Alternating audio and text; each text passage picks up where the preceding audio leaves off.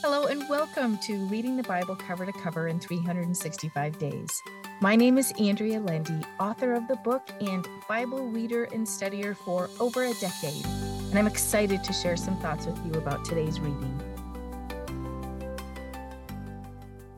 Welcome to day 302 of Reading the Bible Cover to Cover in 365 Days. Let us pray. Oh Lord, thank you for all you do for us and all you are.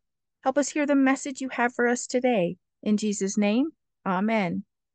Well, let's see what Jesus is teaching in Mark chapter 7. The Pharisees and scribes were after Jesus again. There were man-made rituals such as ceremonial hand washing that Jesus' disciples didn't participate in, and the Pharisees wanted to know why. Jesus told them he was concerned with matters of the heart and not specific cleansing practices of the body. He told them their hearts were not right toward God, and he quotes Isaiah. You will recognize the verses he quotes.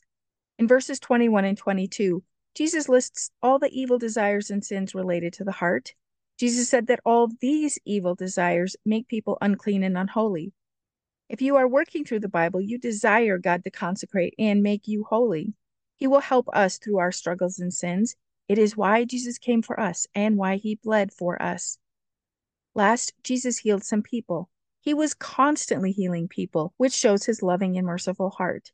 He is here for us just as he was alive in person 2,000 years ago.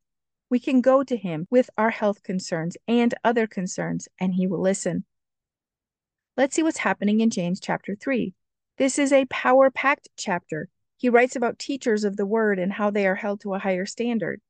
He spends most of the chapter talking about the power of our words and how it isn't easy to tame the tongue. Verse 6 says, "And the tongue is a fire. The tongue is a world of wickedness set among our members, contaminating and depraving the whole body and setting on fire the wheel of birth, the cycle of man's nature being itself ignited by hell."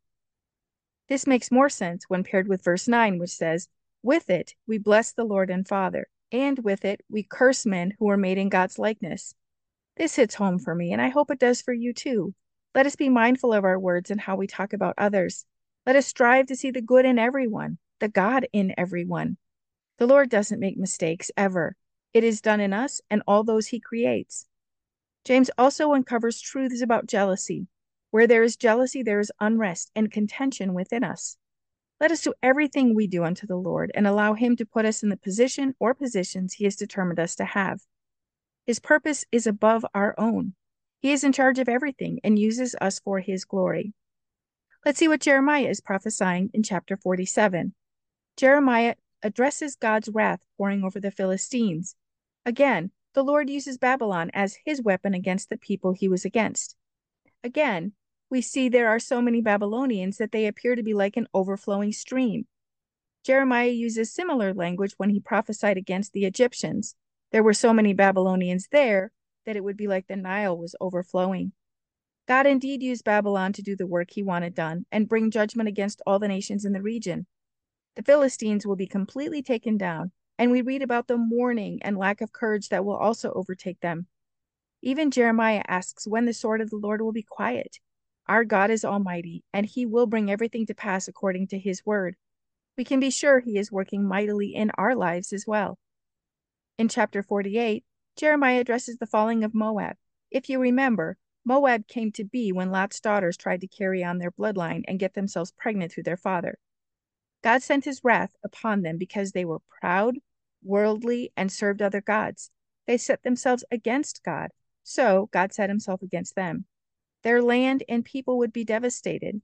God's promise at the end is that he will restore them.